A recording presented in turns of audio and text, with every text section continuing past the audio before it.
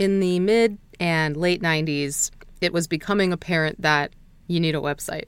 But some businesses still clung to the print yellow pages, still advertised there. In fact, in 2010, I worked for a company that was still spending more than half of its marketing budget in the print yellow pages when I got there. And that was in 2010.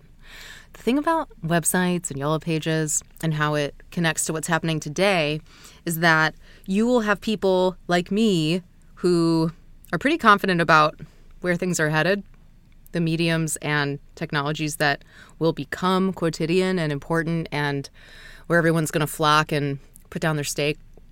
But you'll still have a lot of people clinging to the past because the future is unfamiliar and uncertain. And when you say voice, maybe they don't actually imagine a world in which we compute mainly by voice. But it will happen. And that doesn't mean that the smartphone goes away or the computer goes away. But the interface that we favor does change. And smart businesses and people who want to be present and ready for that will embrace it, much like you had people in 1995 throwing up a website. Didn't look great, but hey, they were there first. They got the domain they wanted.